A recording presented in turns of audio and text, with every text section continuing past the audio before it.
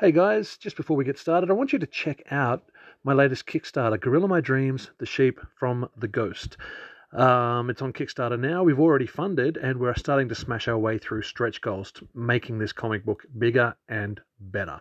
Check out the show notes for a link, and if you're interested in a depressed gorilla who fancies himself a superhero, check it out. This is a Turtle Boy podcast. You are now listening to the Turtle Boy podcast. Turtle Boy. Ninja Turtles and superheroes. Turtle Boy. Comic books, films. Turtle Boy.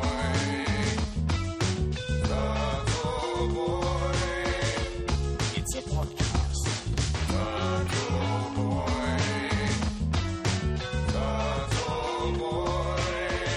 And he's your host, Tim Styles. Hey, welcome to another episode of the Turtle Boy podcast. I'm Big Tim. I'm Luke McWilliams. And what is the feature issue for tonight, Luke? Eastman Larratt's Teenage Mutant Ninja Turtles, number 19, Tim. And the first one we can actually call Eastman and Lairds for quite some time. But It's been a while.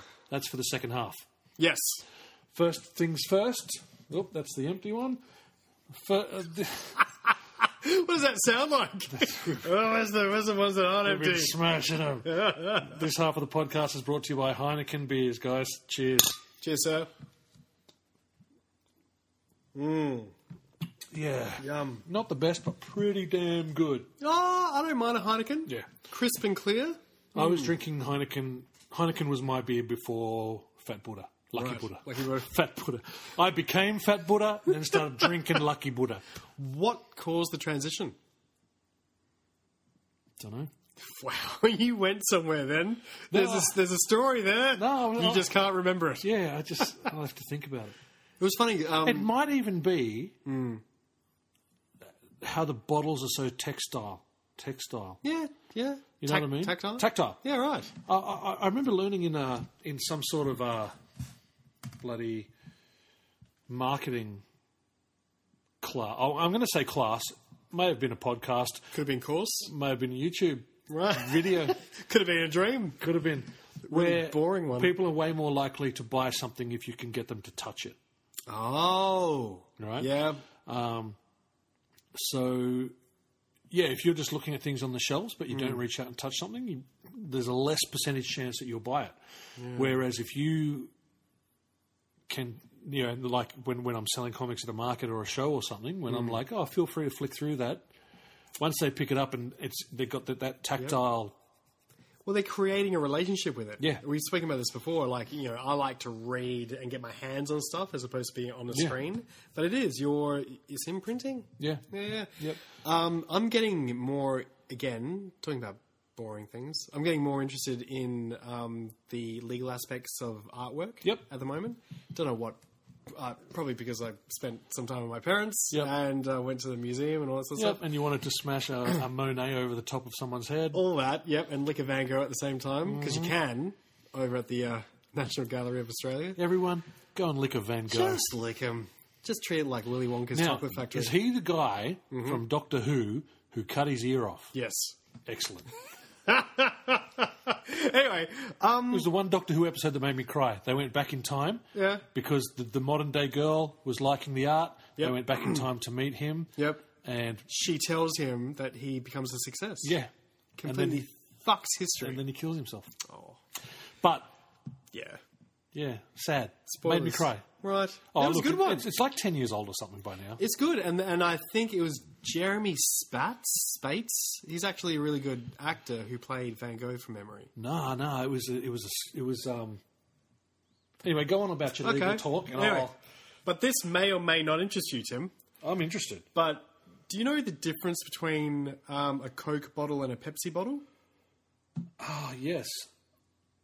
Well, I mean, it's not a trick question. You do, you don't, but you do. I do because I drink both Coke and Pepsi. Yeah. And so the Pepsi bottle it's got a kind of a spiral design to the bottle. Yeah, right. Right? And a Coke bottle is just like a straight down design. man. Well, no, the Coke has got curves.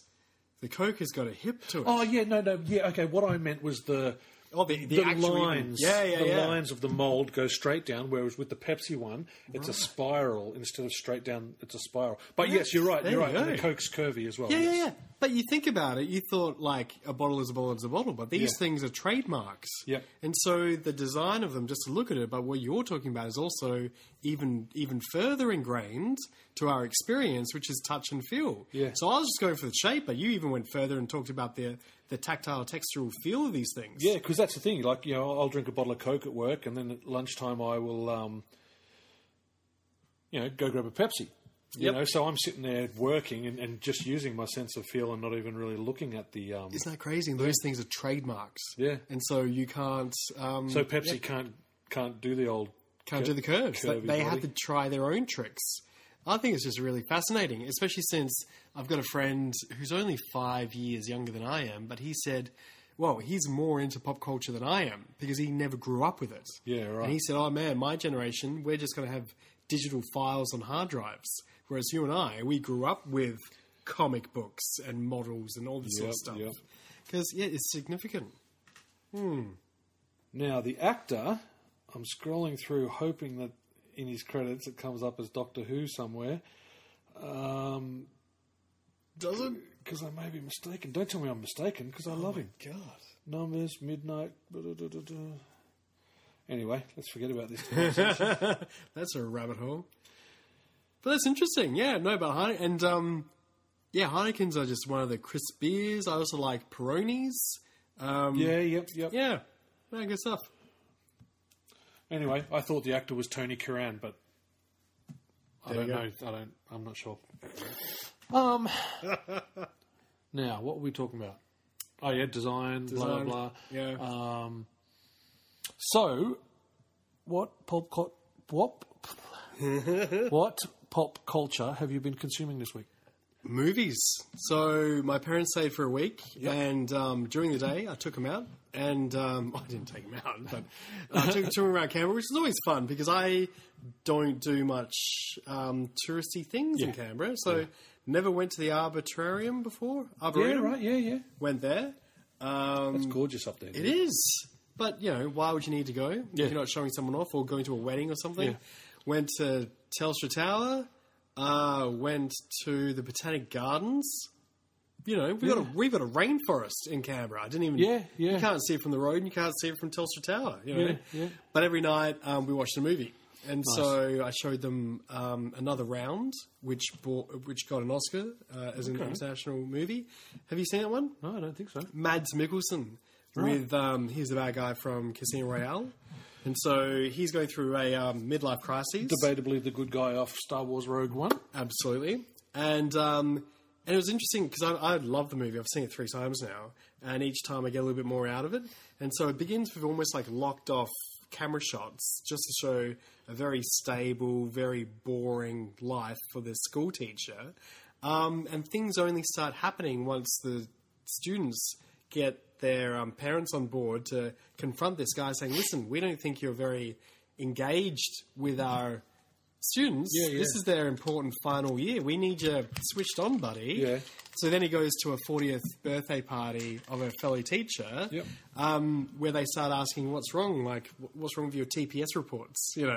And it's through that he cracks a bit and says, oh, yeah, the wife thinks I'm boring.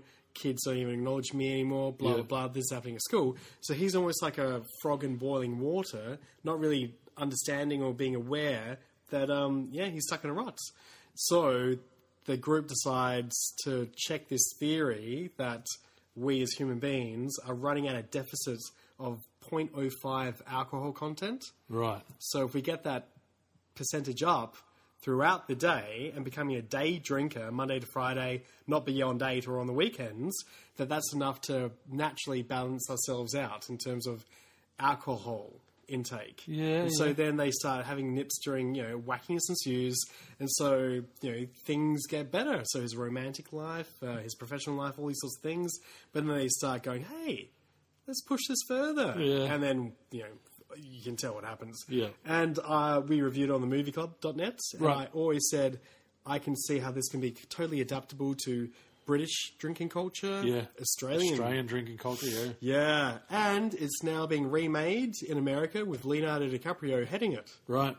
And even though I go, damn it, because it's so excellent, watching it again, you can really tell that it's a bit of a mixed message. Like, are they trying to say drinking alcohol is a good thing? Yeah. Or is it a bad thing? Yeah. Because it was supposed to be a celebration of alcohol and how historical events might have changed if it wasn't for alcohol. Because Winston Churchill, absolute alcoholic, but he's the dude who led us through World War II. Yeah. You know? And so if he didn't, do what he did, would we have been able to get through all that? But then halfway through, 4 days into filming, the director's daughter, who was helping him with the script because she was bringing in her friends' experiences with alcohol into the script, died in a car crash. Not alcohol related. A driver was distracted on his phone. Bang, dead. Young girl. So the classroom scenes actually featured her classmates and things. Yeah. So it's a mixed message. You don't really know where they're going with their thing. So I think with Leo and all of his drug taking and alcohol taking in The Wolf of Wall Street, you can see the highs of it, but then you can also see the crash at the end. Yeah. So I think it's going to be pretty good. Okay. So saw that. Saw the Burnt Orange Heresy Right. with Klaus Bang. And so it's about art and maybe forgery. Yeah. And then also saw The Last Vermeer with Klaus Bang about art and maybe forgery. They were great movies. And then, just every night, boom, boom, boom, And so I like watching movies with my parents because that's where I guess my taste first came from, obviously. Yeah. But now they were adults. It's like, did you like that? No! That was horrible. And my dad, bless him, like with Mads Mikkelsen, just going to work and just putting up with it and letting his appearance go a bit and just becoming depressed with just all that. Dad couldn't empathise with him at all. Yeah, right. Like, he was like, why didn't... I don't have any empathy whatsoever. Like, just change your life, change your job. I was like... You don't understand how some people can just go to work and get sick of the rat race? He goes, no. But the thing is, bless him, Dad's just done his own thing always. And so he was an artist, he was a lecturer, all that. One of the lucky ones.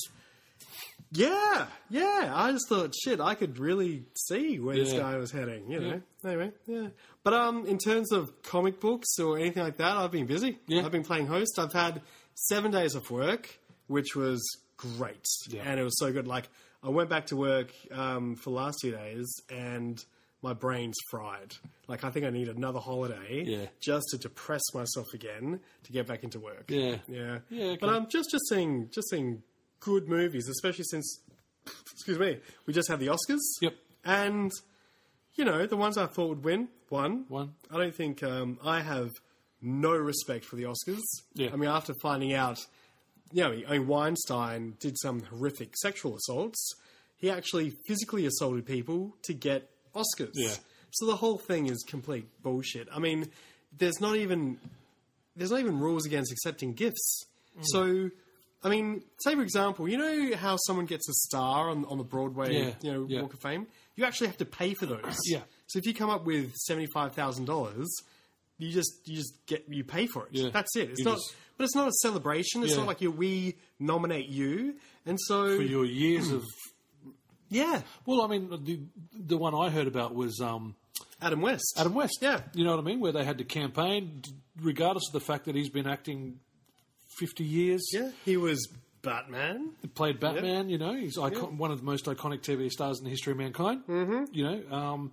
They really had to push and raise money and all that sort of stuff to get Can it you done. imagine, you're an actor, you've been doing it for 50 years, you're walking on Hollywood's Boulevard's Walk of Fame? Walk whatever. of Shame. Yeah. And you see fucking Donald Duck. Yeah. And you go, he doesn't even exist. He's a cartoon. I'm not here, Anyway, so with the Oscars, you have to campaign. You have to be nominated, or you have to nominate yourself. You have to get your producers. Which category can this, film win? For example, The Martian. Let's stick The Martian in best comedy or musical, and it won. Yeah. Yep. Yep. And it's not and so it's that trickery, but it's also the judges, the people on the panel, the people who do these things, they get gifts from multimillionaires of bags of watches and shit in them, and they accept them. Yeah. You know, and then you see who wins sometimes. And you think, all right, well, that was obviously a sympathy Oscar, or that was an Oscar for work that he should have got last year, at the beginning of this year, and it's just all rubbish. But I mean, did you find any surprises? Dude, I didn't even look at it. Nah, see, I didn't even People watch were talking about it, and people were posting things, but I just skimmed past. I couldn't tell you. I think that Anthony Hopkins movie won a script Which is award fair enough. or something. I think it won. I mean, he Best won Best adaptation. Actor. Oh yeah, Best script adapted. But I only I don't know why that one stood out to me, but that's the only one I knew. So Nomadland, that won Best Film and also Best Actress for the main actor, Francis. But it was a good film. Yeah. But also I think it was like sort of a commentary on modern day America. I do remember you doing the podcast on themovieclub.net. I don't tend to watch movies that, to me, are obvious Oscar movies. That's the thing. You know what you call those? Oscar bait. Oscar bait. Yeah. I nearly said that, but I wasn't sure if I was No, getting that's it. phrases mixed up. Usually Oscar bait movies are ones where someone's dying of cancer or dementia. Yeah. And this year we had 2 dementia movies. Yeah, which you covered both movies in the one podcast. It was a rough, It was rough, dude, week. yeah. It was a rough listen too.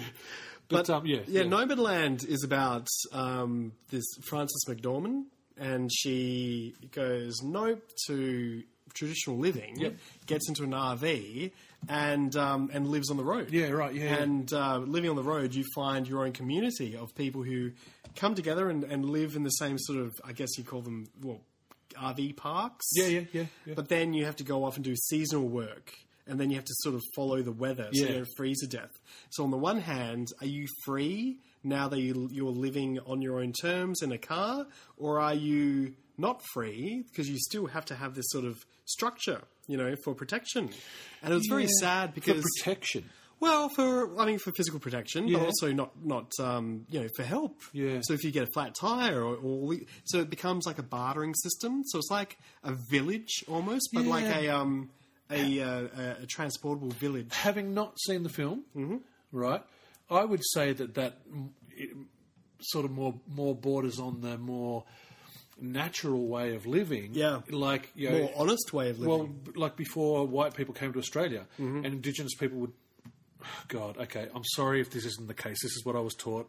As it was coming out, I just thought, is this, white Australia policy or something? But you know what I mean? Well, I'm backing away from you now. Yeah, so, but, the native peoples in various countries would travel around with the weather, so that they could hunt, so that they could farm and pick fruit and things like that, which sort of, to me, sounds like this woman in her RV is living a more pure... Yeah, sure, she's got to go around this circuit and follow the weather, but a more pure life than just in a city... And that's the struggle in the movie. So her family and friends, they're like, oh, who's this weirdo? What happened to you? She says, nothing happened to me. This is just how you're homeless. I'm not homeless. Yeah. I've got a home. It just moves, But it's also... So, it's got that going for it. But it's also got the, the idea in America where healthcare is rubbish.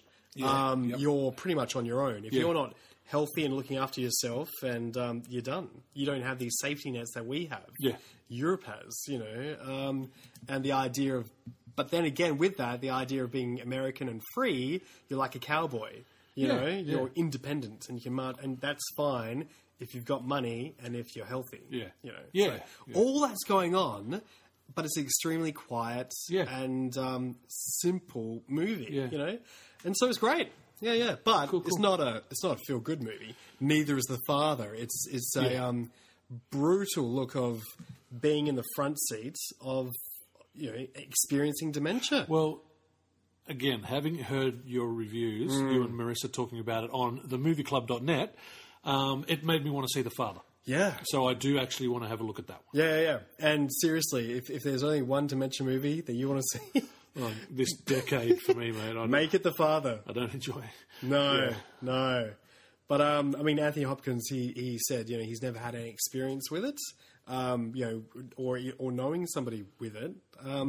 But it is something that, the majority of us have to face, sooner or later. So, a loved one, yourself maybe. Yep, true, man, true. I should have read some comic books to take the edge off Yeah, of these no, all brutal good. movies. All good, all good.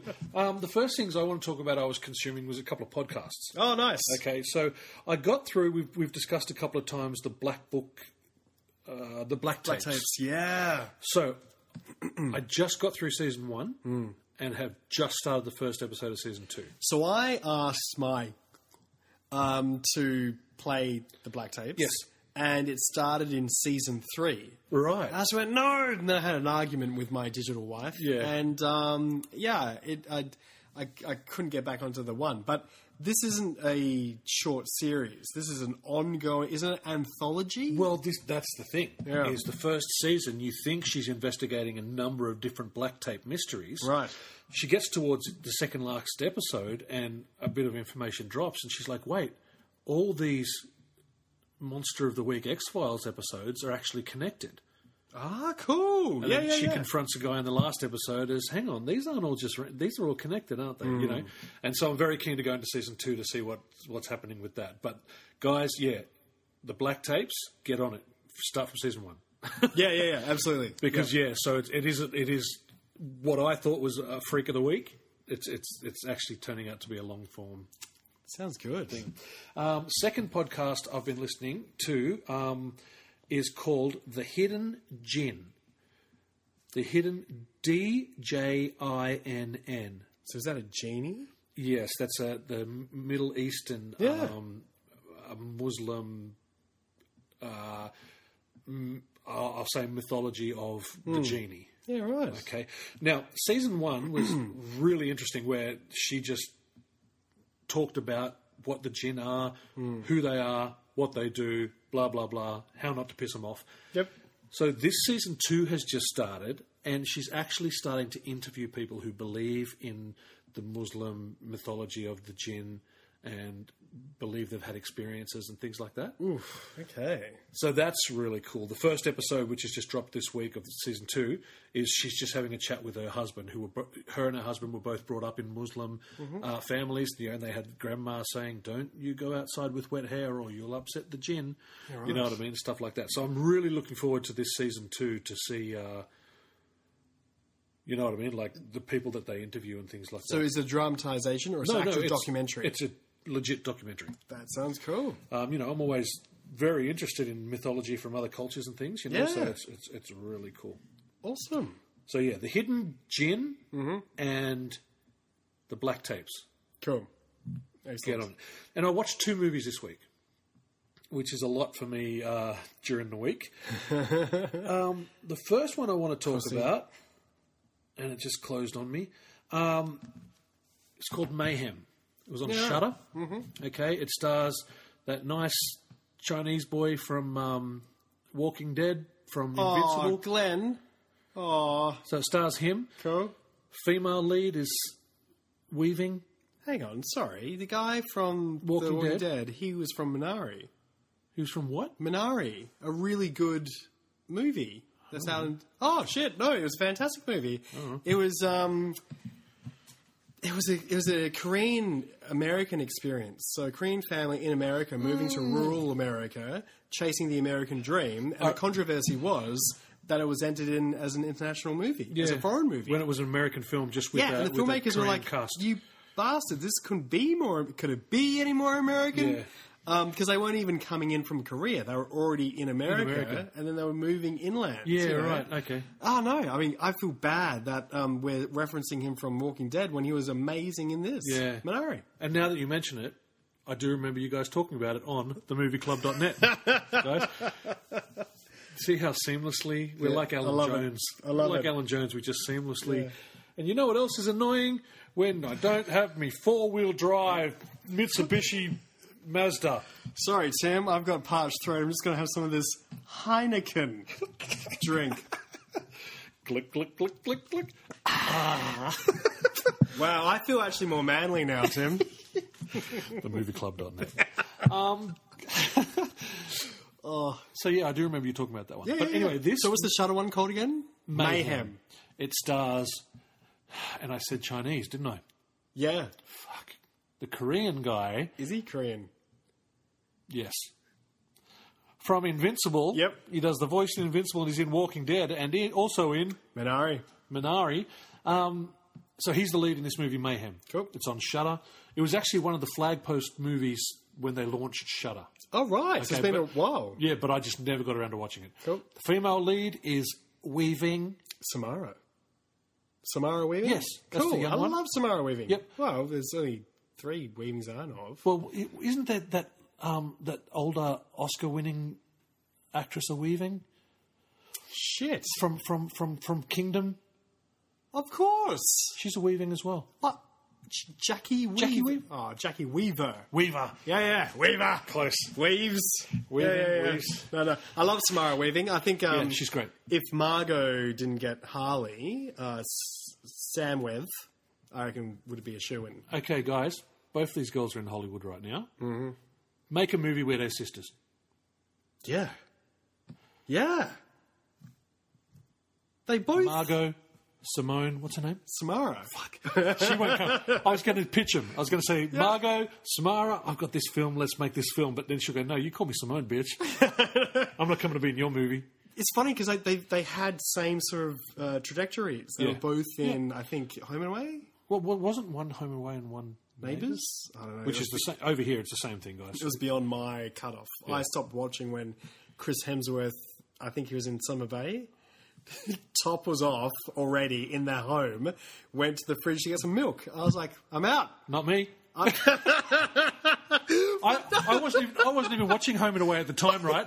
But the episode aired, and his shirt was out, and he got that milk out, and then my ears went up, and I was like, baby, Channel 9. I don't know what's happening. We need to go to Channel 9. But, because, Home and Away had a little bit more sexiness because you had the 'cause beach. it's the beach. You had the beach, whereas Neighbours, they Even had to the go to a suburbs. pool Yeah. or something. Now, doesn't matter, I'm just going to the fridge. Yeah. Mayhem Mayhem. on Shudder. It was a fun movie. Okay, it's It's a horror? It's a borderline comedy horror. Oh, cool. Okay. Yep. It's about. Actually, I need to look it up to see whether it was made before coronavirus or not, because it's about a virus, and this building, this business block, goes into lockdown because there's this virus that makes people act on their animal instincts. Oh. Yeah, so there's fucking, there's violence. Mm-hmm. That's all. That's it. That's all. Because there's nothing else, you know. Yeah.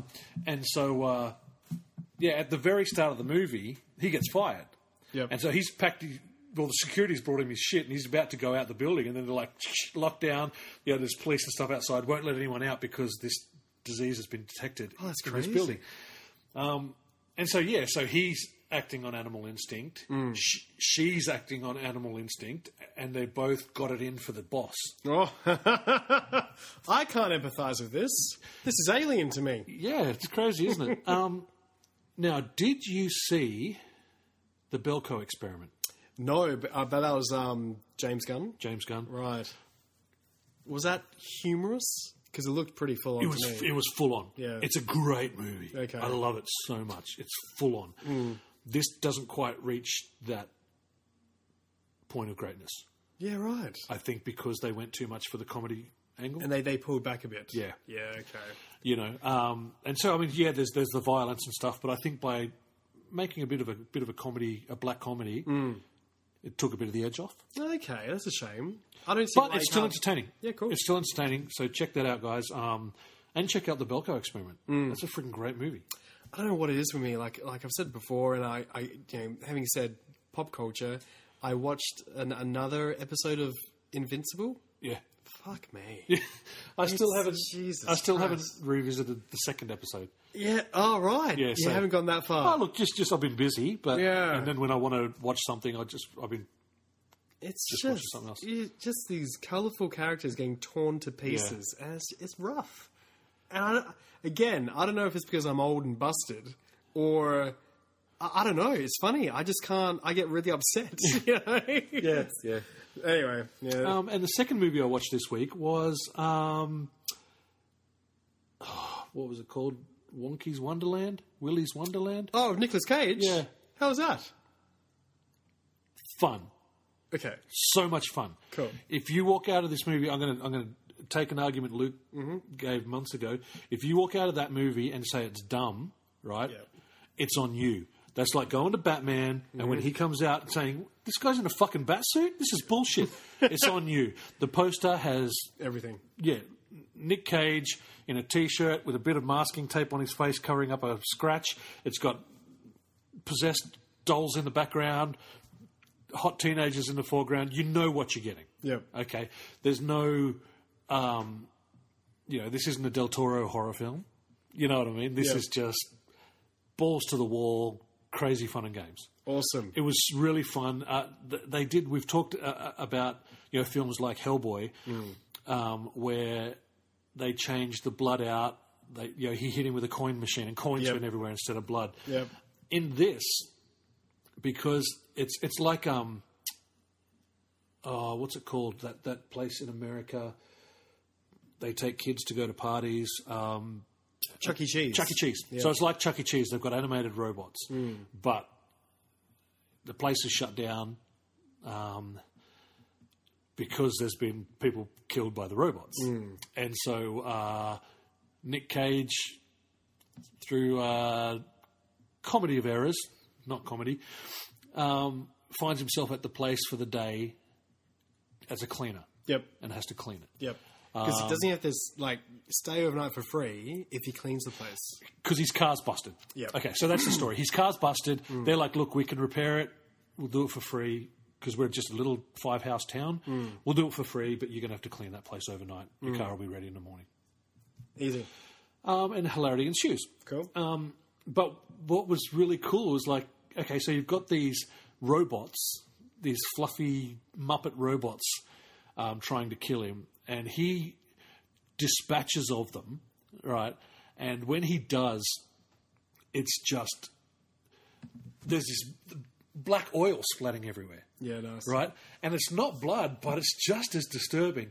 He gets, and this is the only kill I'm going to spoil because it is brilliant, he gets the gorilla robot, right? He's cleaning the bathrooms, the toilets, and the gorilla comes in and tries to kill him. He gets the gorilla, puts his face down on the urinal and curb stomps the back of its head on the urinal, and it's just the black stuff just splats up on him and this sort of thing, man. And dude, it was just and you know, I've been there. I was going to say I've been avoiding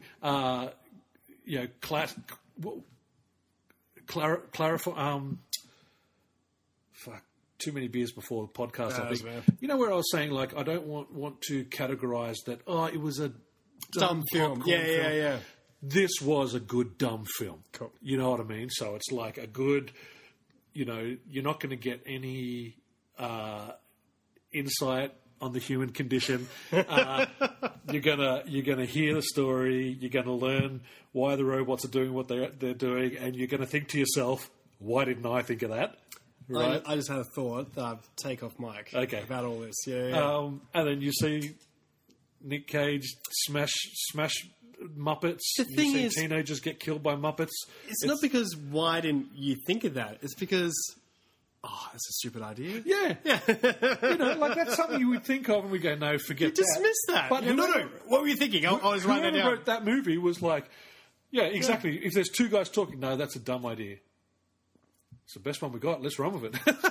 I'll just pop that on a post-it. Yeah. So that was a lot of fun. Nicolas Cage is funny, isn't he? Because he won an Oscar once, and he, is he still an A-list? But he's been in so many B-grade movies, but we still remember his good stuff. Yeah. Do you know what I mean? So it's weird, So you've got a whole generation of kids now going, it's a wacky Nick Cage movie. It's like, yeah, but we remember when he was... Yeah. Because I was watching this and I was like, I feel like he still brings that same level of earnestness to the roles. Absolutely. You know what I mean? Like even when he's being wacky and crazy and stuff, it's this earnest level that if he wasn't fighting, killer Muppets, if he was fighting... Nazis in Italy with a Mandalorian. Yeah, I was going to say street gangs and stuff. Yeah. You know what I mean? It would work because he's bringing that same level of, look, I'd rather not do this. I don't give a fuck, but you keep fucking with me. Yeah. You know what I mean? Yeah, so yeah. if it wasn't Muppets, if it was something more realistic, then it'd be like, bravo. I think he would be such a nice guy in real life, Yeah. you know, because I think he thinks of himself as an actor, and like you said, he gives it his all for anything, you know, and it's just a shame that he's doing all these movies because he's got horrific debts to the IRS. Yeah, right. Like he's $11 million in the black, and you think, oh yeah, pop out a couple of movies, but because his popularity has sunk down, he's doing a lot of work just to get that debt up, you know? Yeah. We should fucking trick him into coming over here to do a movie. Oh, fuck. Okay. Yeah, good idea. But I think he's still great. You know, his greatness is still there. I think people don't go to watch him out of sympathy. It's just to see Nick Cage because he still brings people to the yard. Yeah. Mandy was a movie they did, I think, 2 years ago now. Yep. And that was. Did you watch that one? I did watch that one, and Psychedelic. And I got very mad. Right. Because a lot of people, both people I know, but then podcasts and things, made a big deal about that cheese goblin. Yes. And I was expecting some sort of, because I was familiar with the cheese goblin from the ads back in the 80s or whatever it was. Really? Yeah. It was a thing, was it? Yeah, it was a thing. Those were commercials. Shit, I had no idea. And when everyone was talking about it, I was like, oh, okay, so the demon or the whatever, the cosmic horror, kind of like the Stay Puft Marshmallow Man is going to take on. But no, he was just there for like 3 seconds. Yeah, it was like a cameo. Yeah, and everyone was like, making out that it was such a big deal. And I was just like, you sons of bitches. It's weird, isn't it? Like, that happens quite a lot in, like having grown up with stuff, like, say, for example, Star Wars, and that sort of movie has been mined over the years. So, like, Salacious Crumb, let's get a whole backstory. Do you remember him? You go, well, he was in the movie for like 3 seconds, and that's it. But then over time, they get mythologized. Yeah. But because of the internet and TikTok and all this sort of stuff is getting mined instantaneously. And it's getting a little bit too much limelight, and people are making memes out of shit for stuff that's just pretty much new and really quite insignificant. How did you... Was that on Shudder? What? The Nicolas Cage... Oh, no. Yeah, Yesterday was payday. Yep. So I went to the mall after work, and I just went to the mall. Yep, cool. Yeah, us old people go to the mall. Yeah. And just walk past Sanity. Oh. And they had, I like to just stop and see what the new releases are, and they had 2 DVDs for $40 or something. Yeah, right. So I grabbed Willy's Wonderland, and I grabbed that other movie you recommended that I haven't watched yet with Kevin Costner. Yeah. And Martha from Batman vs. Superman. Oh. What's that one called? Get him back? Get him home or Get something. him home, take him home. So I bought that as well, but I haven't watched that Did yet. I recommend that, did I? Yeah. Oh. It's grim. I think it was actually I think when we were talking about me writing a revenge film, Ah, cool, I think cool. you were like, Yeah. we need to watch this. So. Yeah. It's it's not a feel good movie, Tim. But it's very good. It's very good. Yeah, okay. Yeah. So so I just bought those. It was payday. Part of my payday treating myself is usually at least going to the video shop and having a look. Yeah. The video shop. They're going to Sanity. The VHS Chopay. And having a look. Now, did you hear in the news this week, there was this woman who discovered she's got a warrant out for her arrest after 20 years for not returning a VCR in the States to a video place. It was called The Video Place. That was the rental store. This is the fucking plot to Les Miserables. Like a loaf of bread 20 years ago. Yeah. Like, get over it. She went to renew her license. Yeah. And they were like, oh, no, you got a felony against your name. You need to contact this number. And she contacted them, and they're like, Sabrina the Teenage Witch was rented 20 years ago, and you never returned it. And Was she that goes, a movie, was it, or a TV series? well, I don't know. But Yeah. it was funny because in the article, in the interview, she's saying, I've never even heard of Samantha the Teenage Witch. And look, I've never Simone watched the Teenage I've never watched Samantha the Teenage Witch, and I'm like, So, So she's in prison for a movie that she well, never watched. it ended up, going to court now that they found her, but the judge was just like, get out of here. But seriously, it could have gone either way. Yeah. It could have been the principle of it, upholding the law, blah, blah, blah. How can you if you dismiss this, what about all this other stuff that other people do? Yeah. Well, and she was like, I don't know, maybe one of my... Because she was in college 20 years ago. She says, maybe one of my roommates hired it on my card or something. She says, but I've never watched Sabrina the Teenage Witch. And she was like, I wonder how many jobs I've applied for when they've done a background check and I've got a felony, so I've just never gotten a job. Oh, shit. So, yeah. Oh. I remember my video store, my video shopping. Yep. Where they said, "Oh yeah, you owe $13." I said, "Why?" And they said, "You've got a late fee." And like, I never got a late fee for my movies because I was like clockwork. And I said, "Well, what was the movie?" And they told me. I said, "No." I said, "Look, listen, that was my twin brother. He used my account. I'd like you to get rid of it." They said, "All right, let me get this straight." I said, "Yes." He goes, "You've got an evil twin brother." An evil twin, yes. Yep. That looks just like you, who knows your password. Batman. And I just went, here's $15. Yeah. Okay.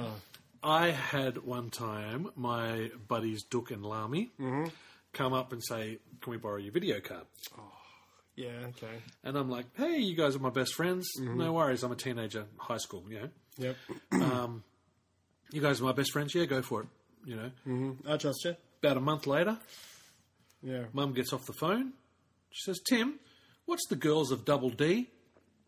And I'm like, what? She said, that was the video store saying that you rented the girls of Double D and it's been 3 weeks overdue.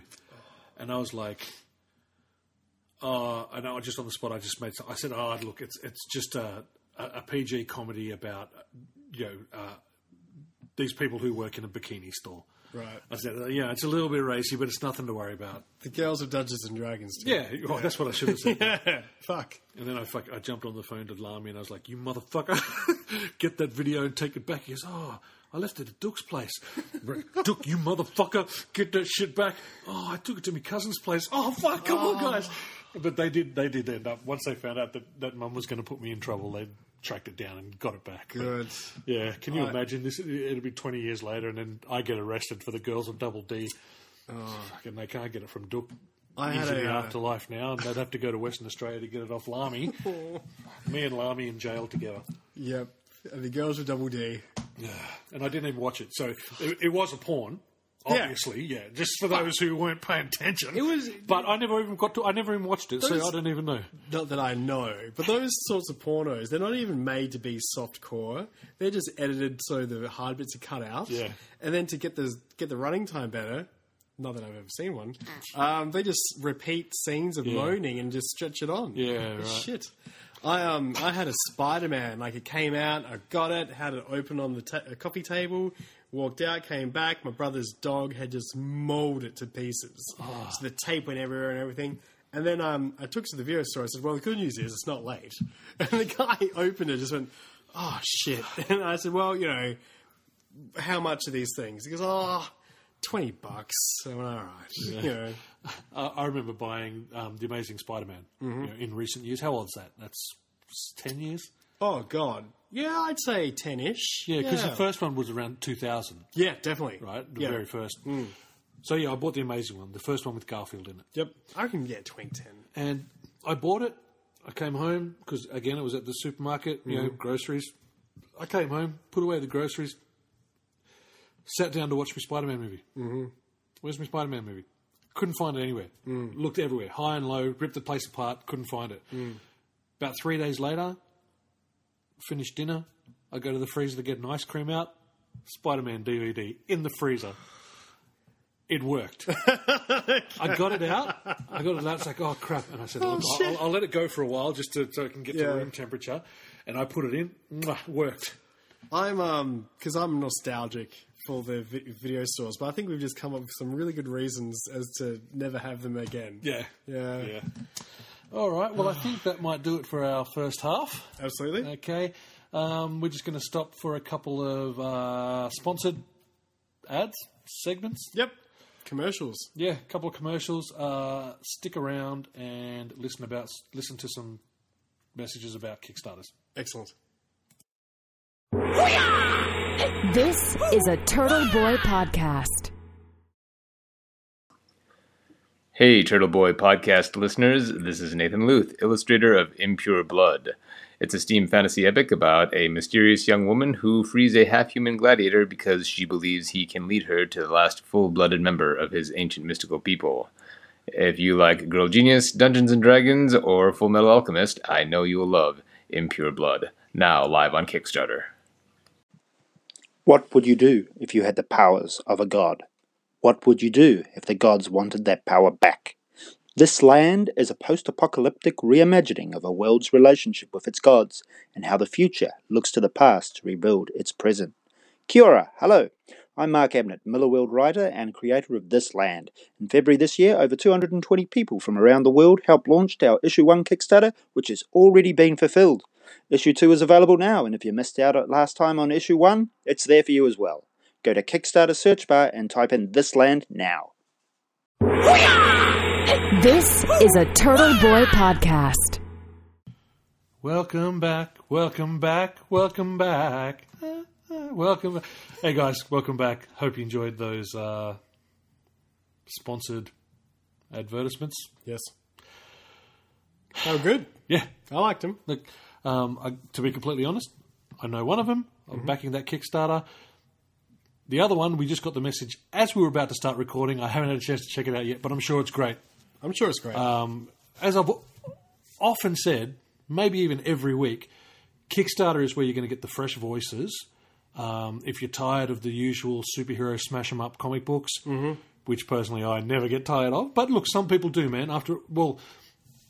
The thing is, I mean, that's where my take on Knockaround Guy comes from, is after 25, 30 years of reading superhero comics from primarily Marvel, but Marvel and DC, you get to a point where you're like, yeah, I've read this story before. Yeah. Even in the same, in Captain America.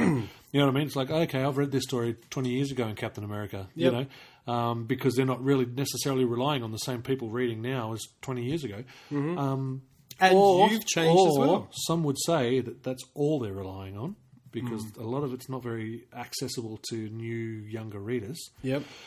So, both sides of the argument. But what I'm saying, because we just took a tangent, is Kickstarter. You know, you've got your young up-and-coming writers, you guys who, you know, have fresh ideas, who aren't being boxed in by publishers. Mm-hmm. You know, no one's telling these guys what they can and can't do. Same with me. No one's telling me what I can and can't do with my character. So I just write the stories, and that's what these guys are doing, man. So Brilliant. Get on board. You know, this is where we. And another thing is, I always get a bit shitty when people get upset at the government because the government isn't funding the arts, right? Which, yes, on one hand, that's very important. You know what I mean? But on the other hand, I like to say to people, well, what are you doing to fund the arts? Sure, you can't fund a university of music. You can't do that. It's impossible. But you know what? You can back Ryan K. Lindsay's Patreon. You can back Darren Close's new Killaroo Kickstarter. You can, you know what I mean? You can do shit like that. You can find the artists that you like and support them. Yep. You know what Definitely. I mean? So, and Kickstarter, you know, you're getting original stories you're not going to find anywhere else. You're getting original voices. You're getting just about anything you want in a comic book you'll find on there. But more than that, there's movie projects. I backed a musical theatre project in America called Teaching a Robot to Love or something like that, Awesome. which I was like, that just sounds so goofy and fun, you know. I've backed films on Kickstarter. I've backed games on Kickstarter. So, yes, okay, we can get upset with the government for not funding the arts, whether it's the Australian government, the US government, the UK government, whatever government, and we should get angry at them if it's all just becoming a military complex. But we can do a bit too. You know, Absolutely. Guys, back a Kickstarter. Yeah. Back a Patreon. I mean, back an artist or back the work. You know? Yeah, go to a convention, pick up some comics. Yep.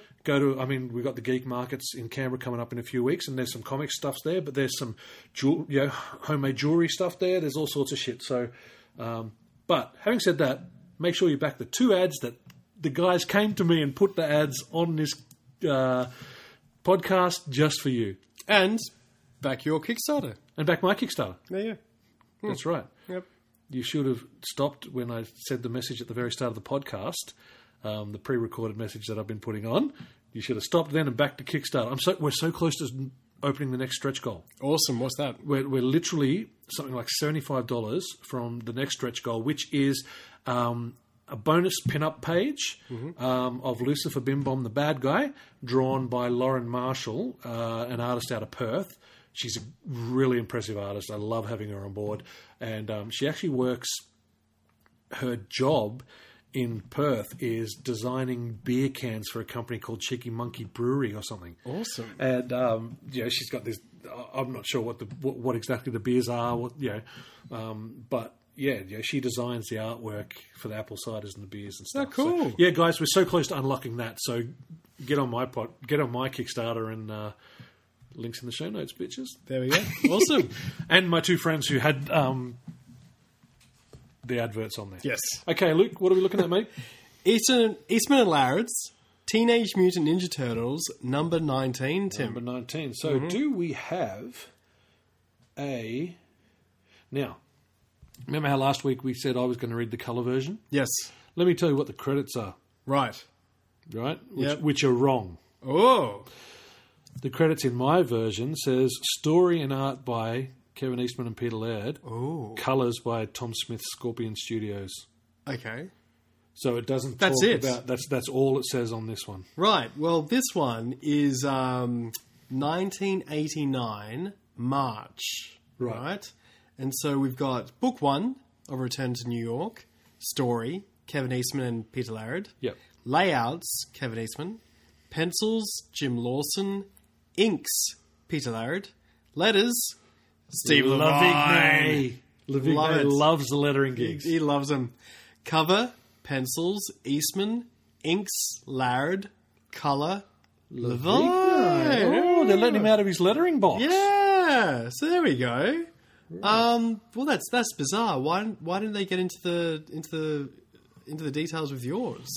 I don't know. Mine was just colour reprints 2 decades later, I guess. They were just like, got Jesus. time to research. Did you have the same page that I was just on at the very end of the comic? No. Yeah, right. It Jesus. just the coloured reprints were just the story and ads. Right. Okay. That's a bit rough. New ads, not classic Yeah. ads. Yeah. Yeah, right. Anyway, front cover. How's yours look? I've got colour in mine. Yeah, mine looks exactly the same. Yep. Cool. So Yeah. it's the grey. Now this is the first. There's anarchy outside your I apartment. know. dude. It's like the kids from ET. Yeah, It's 9:30. that's great. All right. Good on you. Good on your kids. Yeah. Youth. Give your parents hell. Okay, so this is the first time on the cover what we've got is like a grey picture frame around the image instead of it being Yeah. a front and back cover. Oh, right. Yeah. Because, I don't... That's it. That's all I've got. I've just got a one. And this is a theme that we will see the next 3 issues. Okay, because they call this book 1 of 3. Yep. So these are treated with a little bit more respect than Yeah. those comic books. Yeah, not those fucking funny books. Yes. So we get into the book, right? Well, I mean, just with this front Okay, yeah. image, Raphael having a bit of a hard time. Yeah. Yep, he's back in the sewer. Looks to me like he's been beaten and left for dead. He does, or he looks like he's drunk. We've got cans around him and Oh, stuff. yeah. And it's funny, return to New York, and this is what happens. Yeah. He doesn't look good, old Raph. And so, first double page splash is the cover image again. Exactly, and you've Pretty got that as much. well? Yep. Yeah, okay. It is. It's a double-page spread. And it's funny, isn't it? Because, this is probably the first spread from these guys where it's not an action scene. Yeah. It's just Raph kind of waking up, or is he sleeping? I don't know. Yeah, well, I'm going to start by saying, right, long-term listeners of this podcast, before we were doing it here on Anchor, right, when I was doing the podcast with my brother over on, I can't even remember the server we were using then. Jesus, I don't know. It's a while ago. Anyway, we started reviewing Game of Thrones. So long-term listeners, you'll remember that. And I did not have a good time. I remember I got bored with it very quickly. it was so funny because like your opening to that podcast was like you guys were happy and you were talking about pop culture and catching up and stuff, and then it'd be like, okay, Game of Thrones episode 8. yeah, And I've got to be honest, these last couple of months of reviewing these comics, I've been feeling that just not having a good time. yeah. This comic, right, we're going to get into it, but before we even kick off, kind of like last week how I said, I really like this racist comic.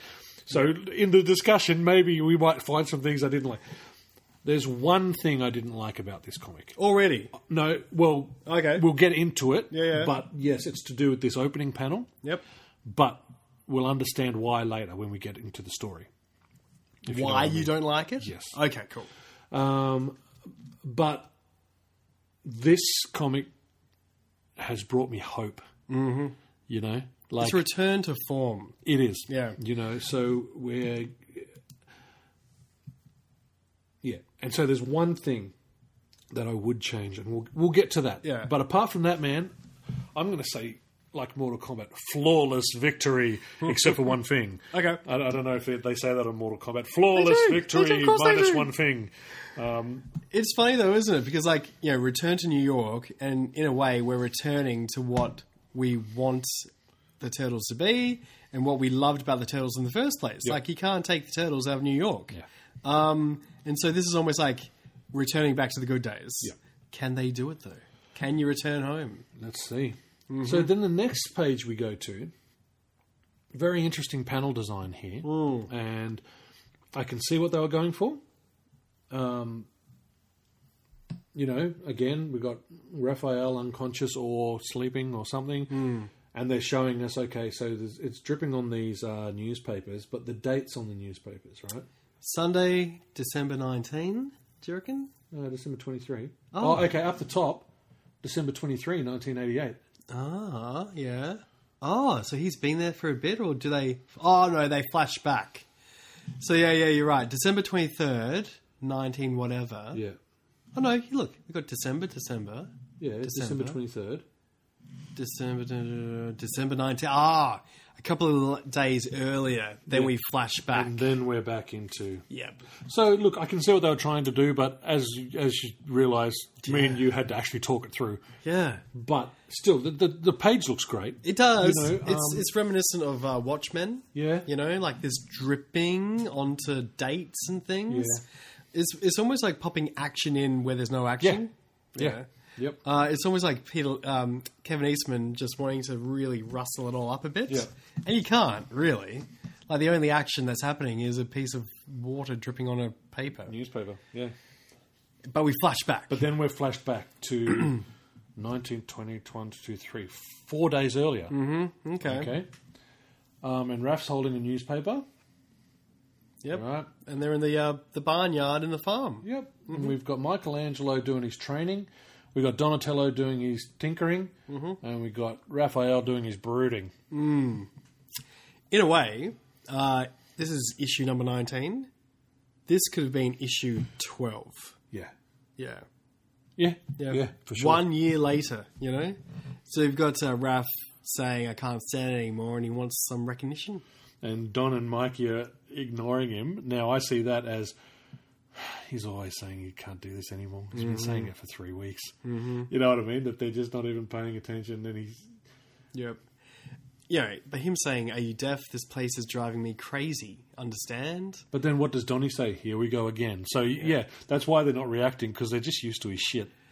But the thing is, up to this point, you haven't... I mean, and again, like Raph is saying, it's been a year, man, a whole freaking year, and we're still stuck here. And it's like, well, since then, you've you've kicked some local terrorists' butts. You've Yeah. gone time traveling. Yeah. You've found some time to go to China. You know, and it's just like, so are they saying none of that is canon? Yeah. You know, It's yeah. like going from Highlander, Highlander 2, Right. and then Highlander 3 picks up straight after Highlander. So we are disowning Highlander 2. Can you imagine being a fan of this back in the day and you're buying every single issue and you get this shit already? You know? Yeah. Yeah. So yeah, this is basically the new Halloween. Like, number 1 happened. Yeah. What about number 2, 3, 4, 5, 6, 7? 7, 8, 9 to 112. No. Number 1 and then the new one. And this one, that's it. Yeah.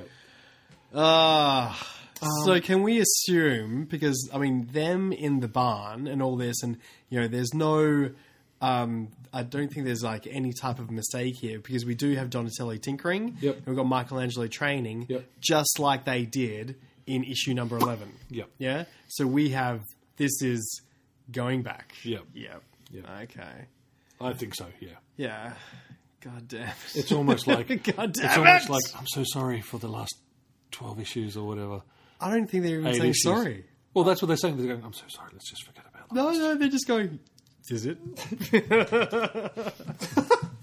You pricks.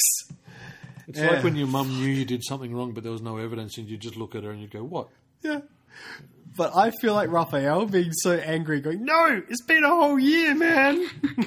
Yeah. This has been shit for a whole year.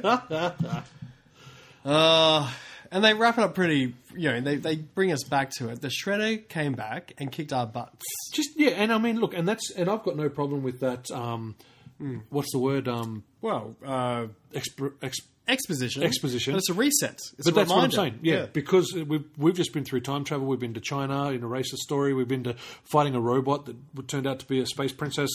You know, all this stuff. But it's like, okay, let's remember. Yeah, just in case you've forgotten over the last 8 issues, this is why we're here. Exactly. And it's interesting, like, I mean, the story is really quite good, because in the following panels, they really put together what we've sort of been saying for the last couple of weeks. And so whoever this fellow is here, I mean, is this Mike? Saying, hey, hang on, life is good here. Yeah, that's It's Mike. given us time to heal, to accept what's happened. Leo's needed this time too. Because when you think about it, facing death, a year isn't that long to recover, Yeah. to get back up on track, psychologically as well. Oh yeah, and that's like, yeah, it's true what you're saying. And Yeah. Leo starts, Raph starts talking some smack about Leo. You know, But even before then, they've got Donnie in the background saying, we're not the guardians of society, Raphael. We never were. Yeah. And that brings us back to, well, if they're not ninjas, they're not heroes. Yeah. They're not... And we've said it before, they don't proactively go out to stop stuff from happening. They either defend themselves or they help others who are right in the vicinity. But yeah, so... They need to recover, and they're not going to go back to New York just become heroes, because that's not what they are. And we still don't really know who they are. Yeah. So Raph is saying, listen, we failed. How can you live with that? And I think it would have been good if they touched upon the word honor, yeah, because that's what got them into the trouble in the first place. Yeah. Like restoring honor from what Shredder did to Splinter's family. Yeah. And the Turtles are just weapons to get honor back on track. Yeah. And they have failed. So what do? Do they lick their wounds and become something else? Or do they almost get back into the drama and the self-fulfilling tragedy of being ninjas who are trying to regain honor? Yeah, okay. But what you're talking about right now is you're talking about them as a group. Yeah. Okay. Now, Raph starts talking smack about Leo. You've got to remember, Leo is the one that was beaten half to death. Yep. You know, so even if Raph's saying, you know, at the first read through, because I read this through twice. I read the colour version and then the black and white version. Okay. The first read through, I'm like, yeah, Leo's scared. You know, he can no longer lead us, right? But then you're thinking about it and you say, well, fucking of course he's scared. Shredder literally beat him half to death. He was in a coma for how long?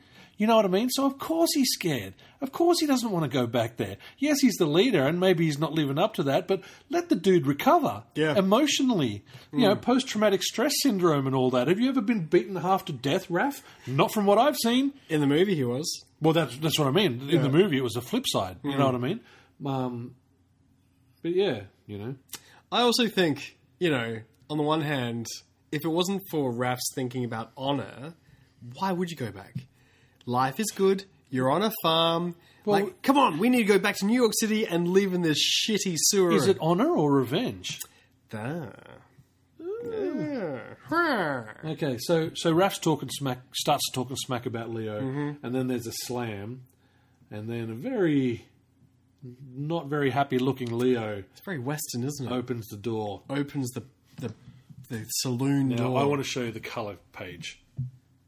Yeah, that was good. It's freaking gorgeous, isn't it? Yeah, it's got like, I read the colour one first, and then when I was reading through the black and white one and I got to that page, I was like, maybe I should have read the black and white one first, because just the colour really brings the panel to life. You know? That's cool. I like it.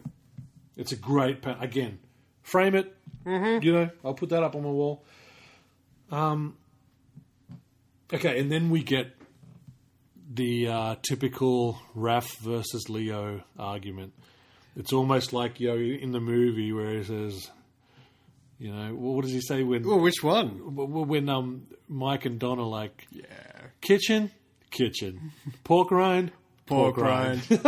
They also did it in TMNT. When were on the... Leo and Raph, like they have that fight in the rain on the top. Yeah. Yep. So they've always got this bristling sort of rivalry in terms of leading the group. Yeah. Yeah. So yeah,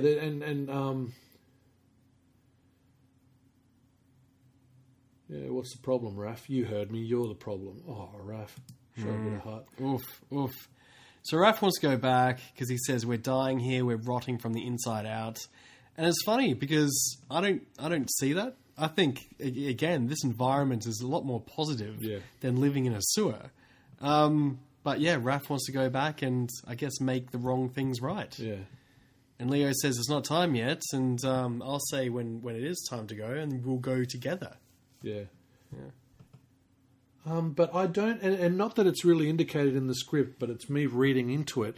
I'm really not upset at Leo for being scared. No. You know what I mean? Yeah. Like, yes, okay, we want our heroes to be heroes and stuff, but even if Leo is posturing as the team leader and saying, no, we'll go when we're ready as a team, when really what he's saying is, oh, fuck, we'll go when I'm ready, man. Yeah. You know, I don't want to go and face that shit again. It's funny, isn't it? Because if this did happen to Raph in the comic book, we wouldn't have any of this. Yeah. Because he would understand why you work together as a team, and you know he's learned all the lessons the hard way.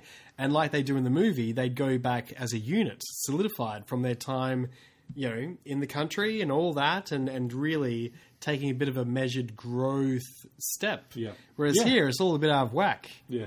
Yeah, because if anything, this time away has made Raph more angry and more isolated. Yeah. I think it was a good choice for the film. Yeah. You know, to make it Raph that was the one that was... Because he would have been the one to go out on his own, not Leo. Yeah. Because even at the beginning of the movie, he goes off to see a movie by himself and all this sort of stuff. Yep. Yeah. So we get a little bit... Raph gets a little bit push me, shove you, all right, as he's sort of getting in Leo's face, calls Leo a coward to his face. This isn't a dude ranch or rehab clinic for down and out ninjas. We're hiding out here. Again, aren't you hiding out in New York in the sewers? Yeah. It's funny though, isn't it? Because like rehab and all that sort of thing nowadays, there's no shame to that. If anything, you know, every second week Ben Affleck's in one or Paris Hilton or whatever. So maybe back in the late 80s, it was a sign of weakness. What's an 80s action hero? Sylvester Stallone. Yeah. Those cats don't go to... Yeah. Schwarzenegger just drinks a bottle of rum while he's machine gunning everyone down. Yeah. He doesn't need no rehab. That's the way a man does. Yeah, that's true. Yeah. I think we're a lot more liberal now. But but, I mean... Even having said that, you know, that the fact that Leo does need to use the place as a bit of a rehab for injured ninjas. Mm-hmm. You know. Yep.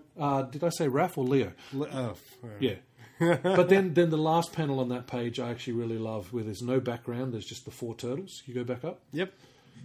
Yeah. I'm going alone, and you can just feel... No.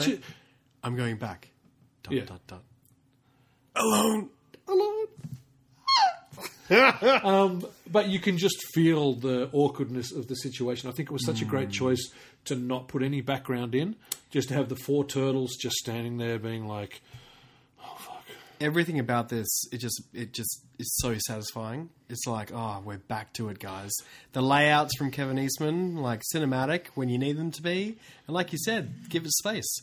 Our last issue, where it was all crammed in together, and even the like you picked up the speech bubbles, they didn't even bother fitting them into the squares. But you know what else so far? How many pages are we in? 9 pages in. You know what else is so satisfying about this comic? Nothing but turtles. Yeah. Turtles are front and centre. Yep. They're not playing second fiddle to a time-travelling girl. They're not playing second fiddle to Bruce Lee. They're not playing second fiddle to whatever, space-trolling princess. Yep. We've had 9 pages of nothing but turtles. And they're back to their characters.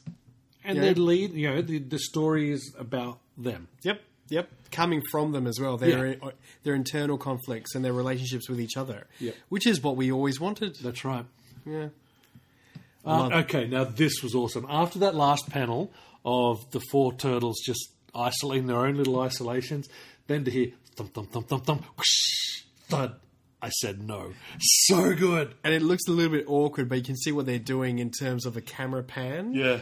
So thumping up behind Raph, and we're going around him to see Leo. While Leo land. somersaults over him. Yeah. So good, that sequence, man.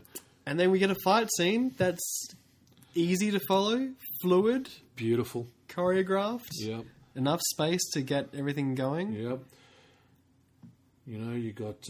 exactly. And you can see everything that's happening. You can see who's punching what, who's blocking what, who's kneeing what.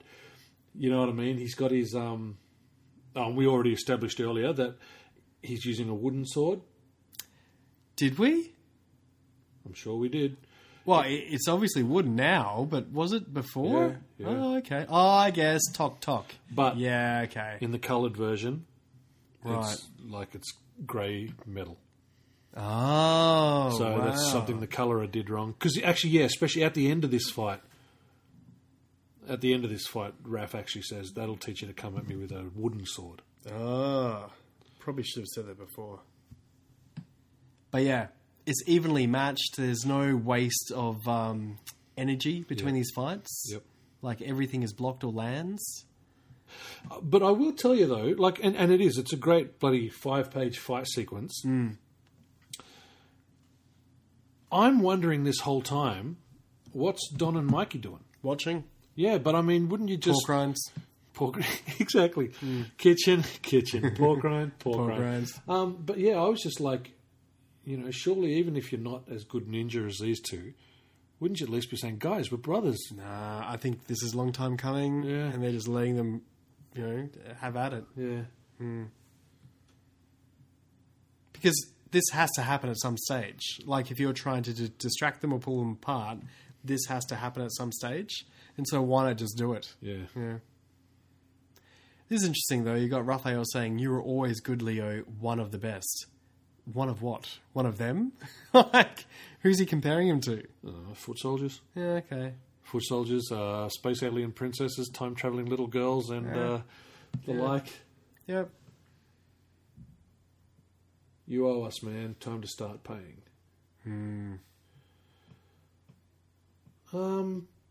Oof, brutal. Man, I could just look at these fight panels. Yeah. You know what I mean? I think artists today, professional comic book artists today, could learn something about choreographing comic book fights from this. Yeah, and I've been reading a couple of very modern Batman comics, and they look amazing. Like the color, the inking, everything about them, but they don't really go into this. And I'd rather, I guess, it's a bit like manga, and also a bit like in animation as well, where less in terms of the design to concentrate more on the action. Yeah. You know, whereas DC comic modern day ones anyway are very much into everything looking perfect. Yeah. To the sacrifice of any action. Yeah, A lot of standing around, a lot of talking, a lot of plots, as opposed to this sort of stuff. Did you read that new Tom Taylor Batman yet? Yeah. I didn't get a chance yet. Yeah, it's good. I've got my copy, but I haven't had a chance. It's to actually good, read but it. then it's almost like at the end, it sort of, I mean, it ends on a huh? Yeah. But it's like, why don't you lead into that as opposed to leaving it all into the last page? Yeah. It's interesting. Yeah, I think maybe. I mean, to me anyway, I think Tom Taylor's built up a reputation as a writer that it's like, okay, I can trust you to get us there. Yeah, right. Whether you decide to start with the wall or end the issue with the wall, I can trust that you're going to get me where we're going. Yeah, cool. It was the same with this week. I pimped another friend's Kickstarter called Bloom number 2. Now I got Bloom number 1 in the mail just a few weeks before he launched his Kickstarter for 2. Yep. And I read it, and that was again a really slow burn, but it had sort of an ominous feel to it. And the whole story is basically about, it's in 1969, the hippie era. There's this guy, he wants to make a comic book. And he's got this idea for a villain, and it's one of the first female villains. Okay. And she's going to be some, what do you call it, daughter of the earth type thing, witchcraft. Poison Lady, Poison Ivy. Yeah, sort of like that. Yep. More pagan. Yeah, shit. And so he just can't get the art right. He buys a mannequin and tries to paint tattoos on the mannequin. It's not working. But then they go to a concert. And there's this hippie girl that's just dancing, and he's just mesmerised, and he's like, "Oh wow, she's fucking. This is what I need." And so he organises a photo shoot with her, and so the whole story is basically the first issue is just like that, and then they go into the bush to do a photo shoot, and then just at the very end, you're like, "What?" of the first issue. Yeah, wow. And then but I've read a bunch of this guy's Ted's other books. Yep.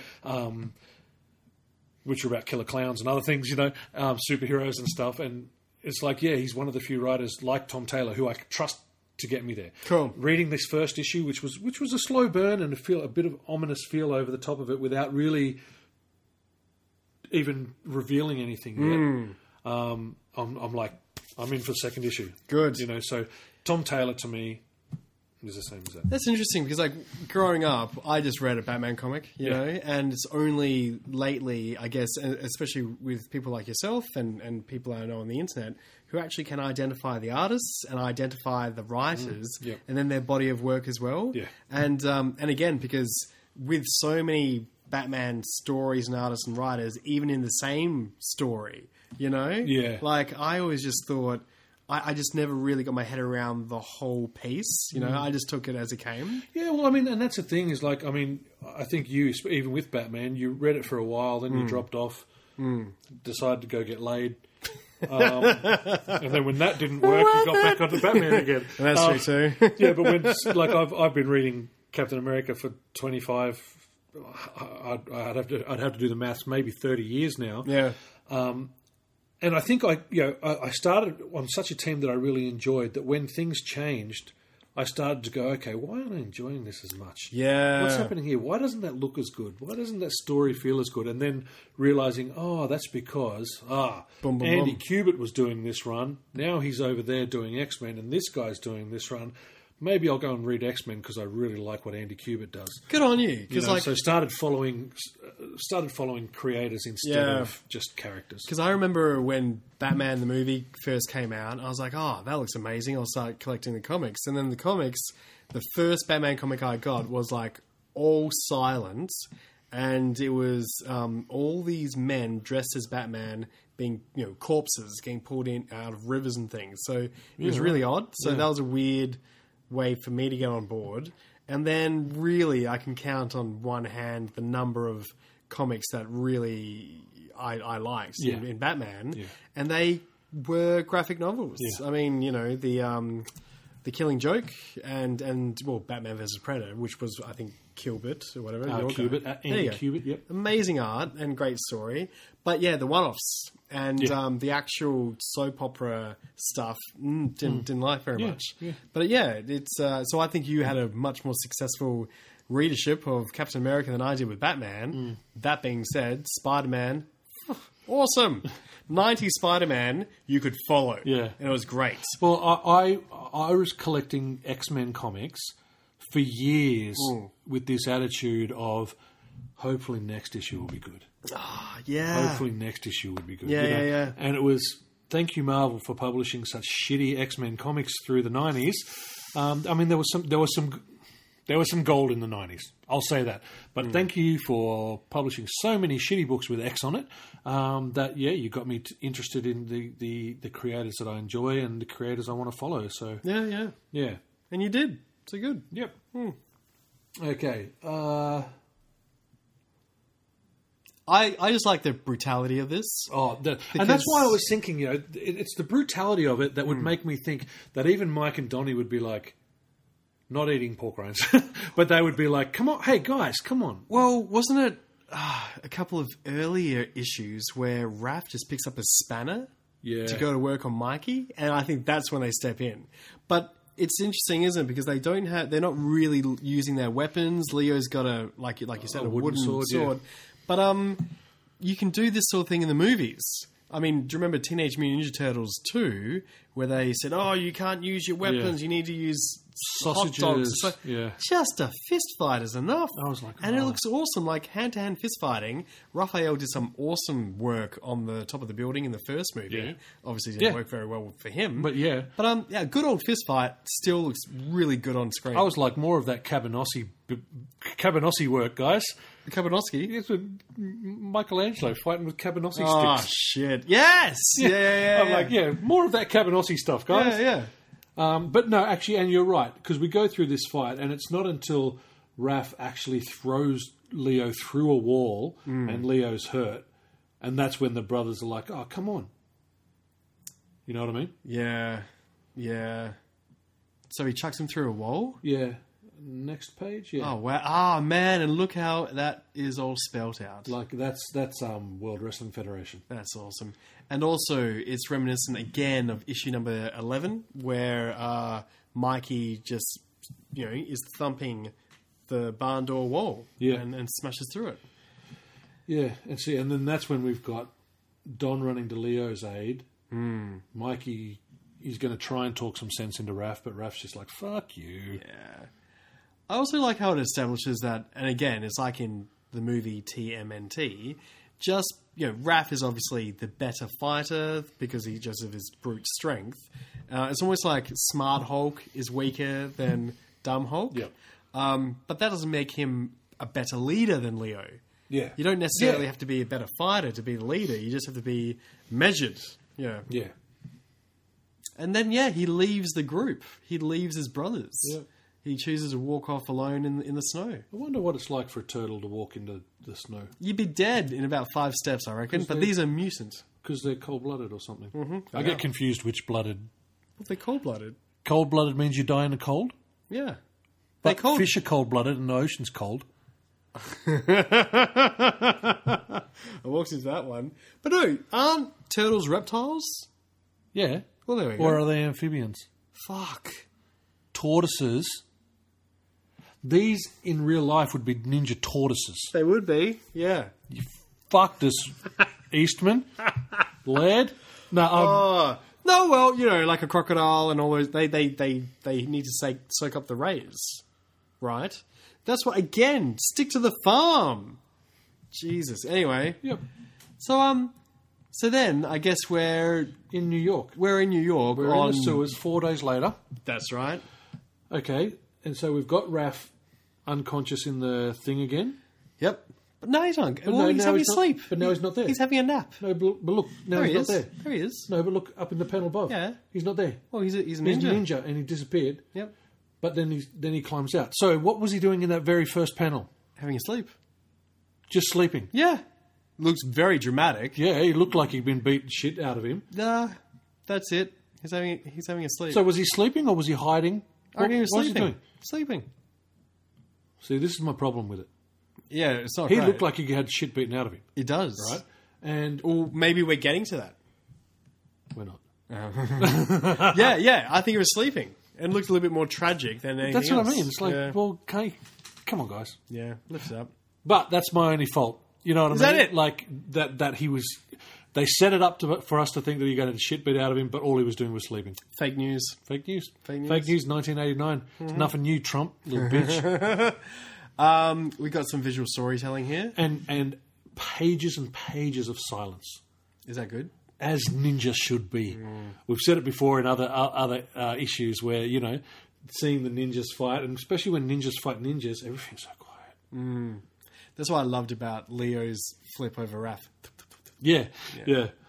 But see, we've got this foot looking over his shoulder. But he sees nothing and he keeps running. Yeah. But is that going to come into play later?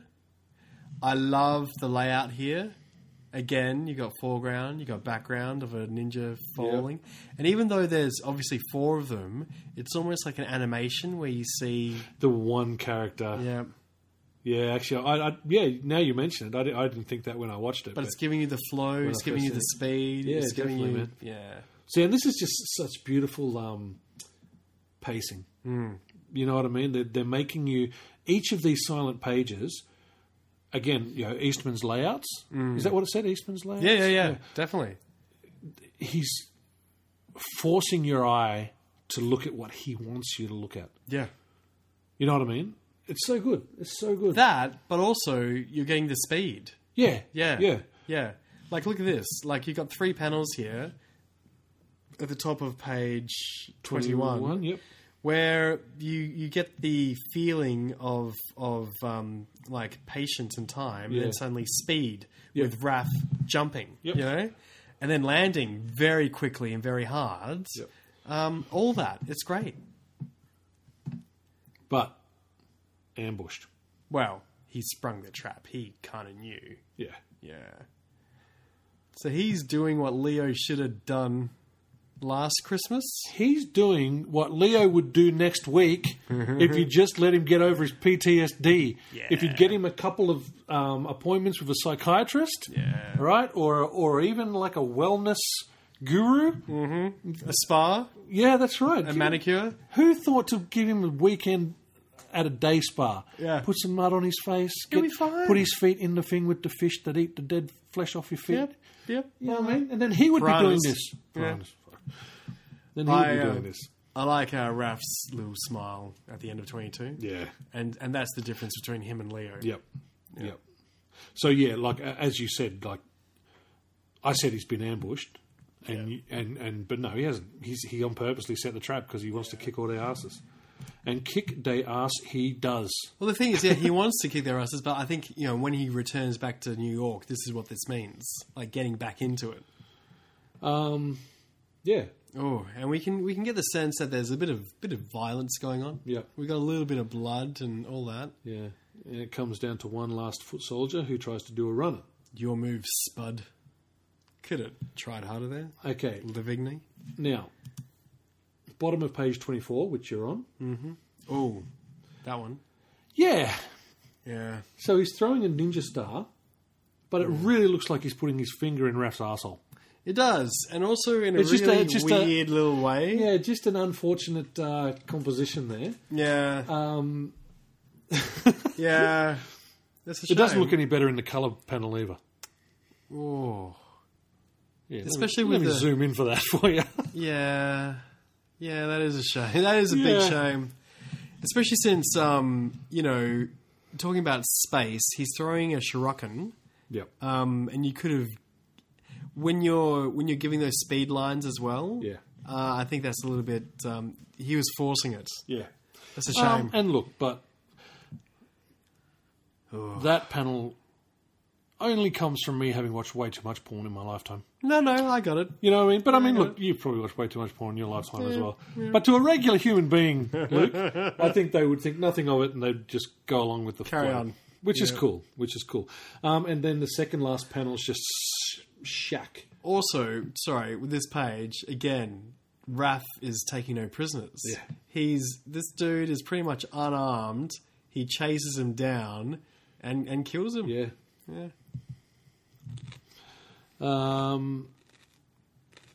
But he's a bit worn out. He's out of practice, bitch. You know what I mean? Like he's talking to himself, but he can barely say a sentence because he's winded.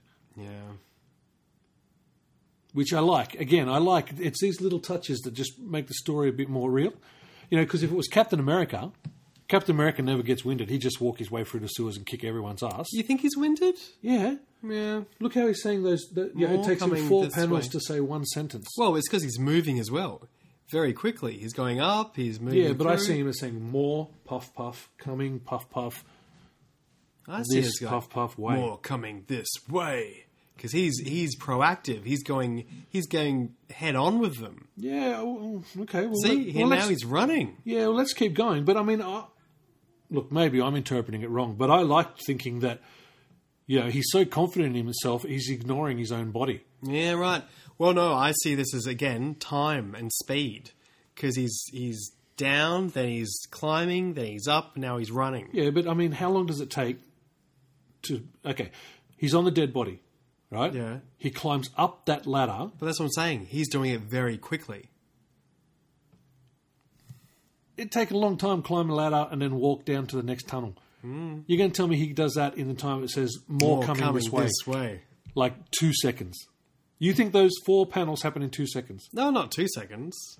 But not wheezing up and going over. No. Yeah. That's how Peter Laird would have laid it out.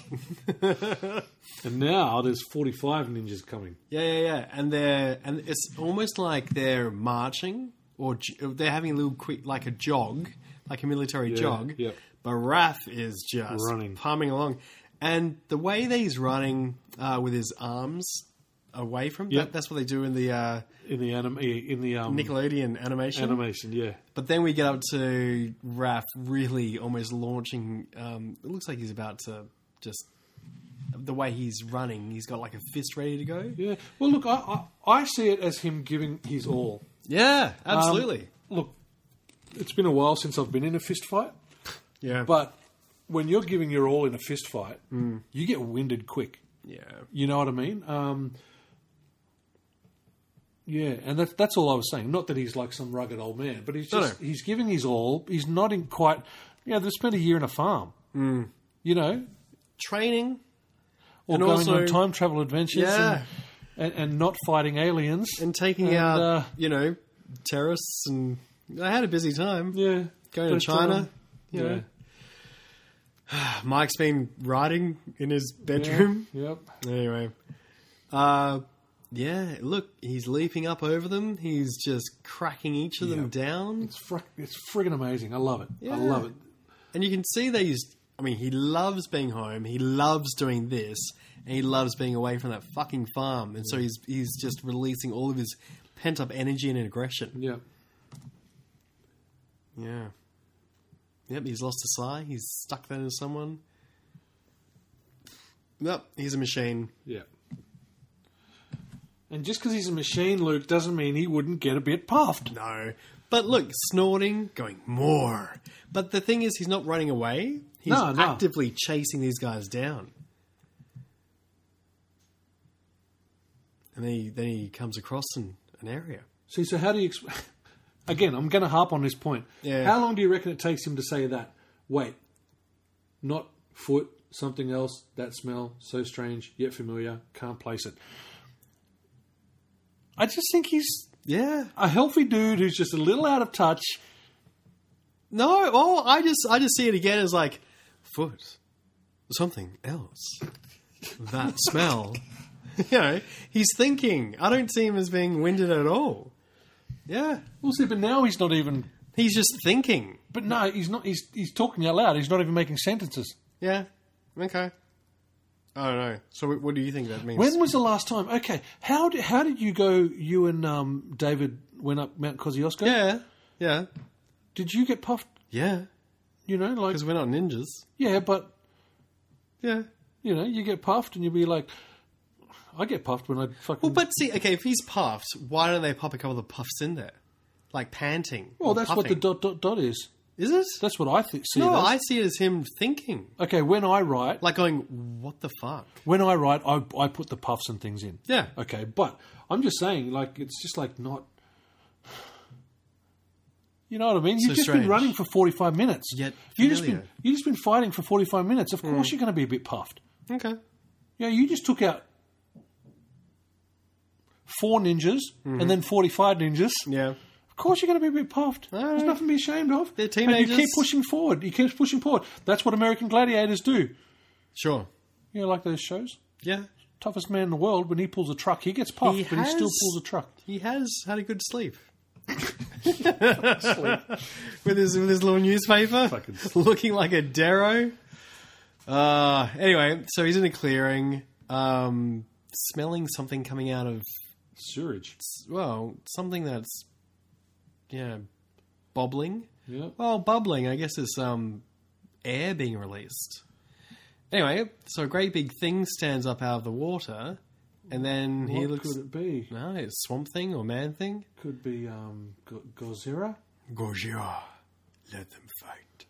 And then we've got almost like a callback to Leo getting slashed from Shredder, Ooh, right. but this is a dissolve, what Yeah. they say in film language. So we're getting looking up into some saliva in Raph's mouth, which then turns into a splash on the A ground. splash of snow. Mm-hmm. And then we have 3 ninjas running in the snow. Well, 3 Teenage Mutant Ninja Turtles. 3 Ninja Turtles, that's Yeah. right.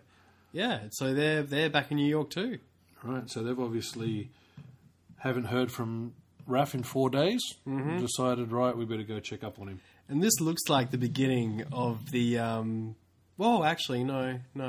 But yeah, I was going to say the cartoon, but they're bursting out of the sewer. These guys now are from the highs going down Going into down. a sewer. Yeah. And you'd think almost like, okay, we're going back to our BAU. This is what the turtles do. And it looks a little bit. It doesn't look triumphant. Yeah. It looks a bit. Oh shit! Going back down to the sewer. Yep. Fuck you, Raph. And then we go down, we see the newspaper that's got 25th of December. All right, so this is- Christmas Day! Oh, so it's been a full year Yeah. since Leo got his I ass didn't handed pick to that him. up. I didn't pick that There up. you go. Very So there we go. nice. Yeah. And so, yeah, the other 3 turtles are going through their old stomping grounds. We see a rat here, which makes me think, what about Splinter? Which again, though, yeah, and I get it, but I don't care about Splinter right now. Well, We've even had... but he's the father of these guys. Yeah, but look, I don't want the... right now, I don't want the turtles playing second fiddle to anyone. Mm-hmm. You know what I mean? Just give me turtles. Thank you very much. You're doing a great job. And that being said, when was the last time we saw Splinter anyway? That's a good question, but I don't care. Jesus Christ. yeah, no, fair enough. Okay. And so they're going back to their old home. Old home, yeah. Because they got moved out of their old home because of the mouses. And that's when they started living with April. Yeah. So yeah, they're going all the way back, aren't they? Yeah. Yep, a secret entrance. Secret entrance. Which looks amazing. I love the detail again Yeah, in all it's this. gorgeous. And And then we got... Oh, Raph's there. Hey, welcome home, boys. So what does he say? I knew you'd show up sooner or later. I have a plan and a little help. What little help? dun, dun, dun, dun, dun. We have a reveal of a... Triceraton. There we go. Dun, dun, dun. Another nice double-page spread. Very nice double page. And that is the end of the story. So that is our return to New York, book 1. I liked it, Luke. I liked it a lot. I did too, but No buts. where did this guy come from? Who? The Triceratops. Well, I'm sure we'll find out next issue. Yeah. Okay. You know what I mean? Like we just returned to New York. Okay. Yeah, okay. Next one's going to be New York to Electric Boogaloo. Well, from memory, right? The last time they saw these guys was when they were running with the Krang or the Ultrons getting onto a transmat.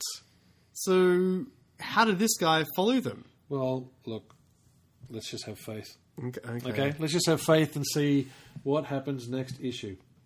Okay. Where in my copy, we've got a little bit of a blurb signed by Kevin and Peter. Yep. I'm sure it's written by Peter. Yep. Because it goes into how, we've got our, serious turtles on one hand and we've got our wacky turtles on the other. Yep. What should we do? Do we owe the fans anything or should we just do nothing and let these two properties go their way without popping a label on their comic, meaning... parental advisory, all that sort of stuff. Yeah. And so they go into a big, long explanation saying that they don't think that they need to do anything to their comics in terms of labeling and that they, people have got their own choice with what they buy. Yep. The same as if they've got their own choices of what to print. Yeah, right. Which is just, why even bother explaining that? And, some cool art about Return to New York Book 2. Where it's looking pretty bloody good. Yeah, you got the Triceratops and a foot soldier. Yep, and a ray gun. And a ray gun. Okay, I'm just trying to find... where was it? In the backup of the black and white reprint that I've got, yeah, they have the annotations by Eastman and Laird. Yep. Because they explained exactly what's happening for the next 3 issues. Oh, right. As far as just art and that sort of thing, right? Mm-hmm. Take the 3 covers, for example. I'm pretty sure... This is Kevin Eastman. Yep. I'm pretty sure I did the layouts and pencils. Pete did the inks, and Steve Lavigne did the colours. That's for all 3 of the next 3 issue covers. Cool. For the interiors, both Pete and I liked the idea that Jim Lawson would be the binding element by doing the pencils for all 3 books. But I would do the layouts for all of Book 1, Pete would do all of Book 2, and we'd each do parts of Book 3. Then Pete would ink Book 1, Eric would ink Book 2, and I would ink Book 3. Yeah, right. So, to me, that says... Kevin did the layouts of Book 1. Mm-hmm.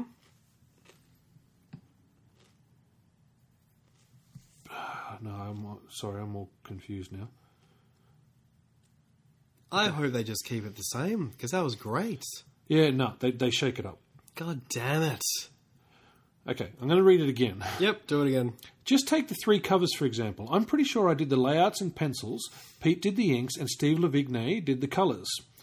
For the interiors, both Pete and I liked the idea of Jim Lawson would be the binding element by doing the pencils for all 3 books. Right. But I would do the layouts for Book 1. Mm-hmm. Pete would do all of Book 2, the layouts. Yeah. And we'd each do different parts of Book 3. Oh.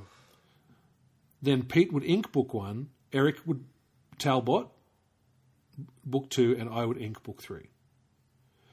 This could have easily been a perfect recipe for disaster. I can see in your face you think it's the worst. This could easily have been the perfect recipe for disaster, but I think it worked out very well. Well, just, if you've got Book 1 of 3, just to wrap up this stuff, just stick to it. Yeah. Just stick to this awesome little recipe and then do all your nutty stuff afterwards, which they will do. Yeah. Yeah.